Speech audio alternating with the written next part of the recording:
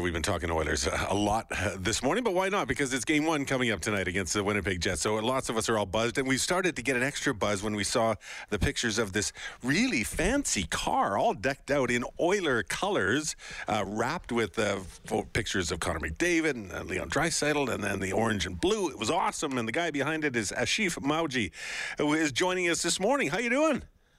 Good. How are you? I'm excellent, thank you. I wanted to tap into some of your energy. You must have a ton of energy to take a Ferrari and have it wrapped. Well, that's what diehard Oilers fans do, right? Really? Okay, I'm going to go get my Ferrari, buddy, and I'm going to go get it wrapped. Why do you do it? Because you've done it before. You had a Rolls Royce, you had it all wrapped, and you got all wound up. Why?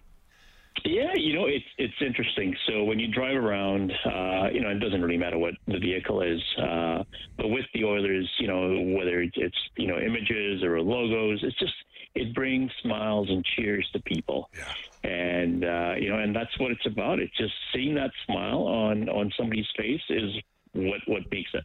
So as a super fan, how do you end up? Because we're assuming you're a super fan. If you're actually wrapping a Ferrari in those flashy colors, how do you wrap your head around not being able to go to the game?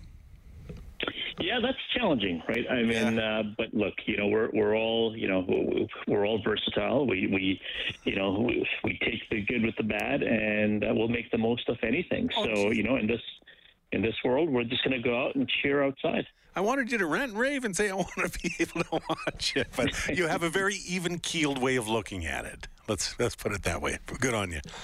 So do you drive this thing around?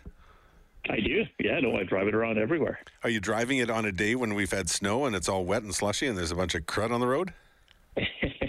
I did not drive it yesterday, but I will drive it today. Are you going to? So you know what? And I saw that there's Oil Drop fan page has this convoy and car parade that's going to start later today, 4 to 6 on this ahead of game one.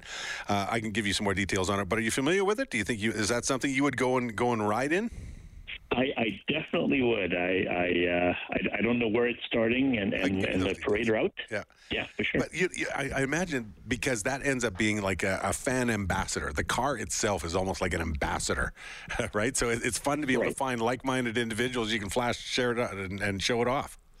Exactly. I mean, everybody needs, the players as well. They need to know that we're behind them, right? So yeah, because they're not. Great way of showing that. You can't beat on the glass and tell them. So this is one way, and I guess that's the justification. How long do you think you'll do this kind of thing? What do you think? Till something stops me. But no, it's fun. It brings joy. And especially when you see young kids that look at it and they just smile. Yeah. And so it's well worth it. Can I go for a ride someday? I don't know if I'd fit. Anytime. Yeah, anytime. Would I fit? I'm like 6'2" and change. Oh yeah. Shaquille O'Neal has a Ferrari. He can fit. I think anybody can fit. Yeah. Yeah. You make a valid point. Okay. So this convoy and car parade, it's put on by the Oil Drop fan page. If you want to know, they're starting at 4:00 in the afternoon, meeting up at the Superstore in Heritage Valley Town Center, so on the south side, and they plan to head on downtown and actually stop off at United Cycle on the way, and then continue on to Rogers Place and Honk and stuff. It's during the afternoon rush hour, so any of you who are out there, beware, heads up, you could have an Oiler convoy coming through, and maybe jump in on that. Why not, I suppose, right, Ashif? It might be a good place to show off the wheels.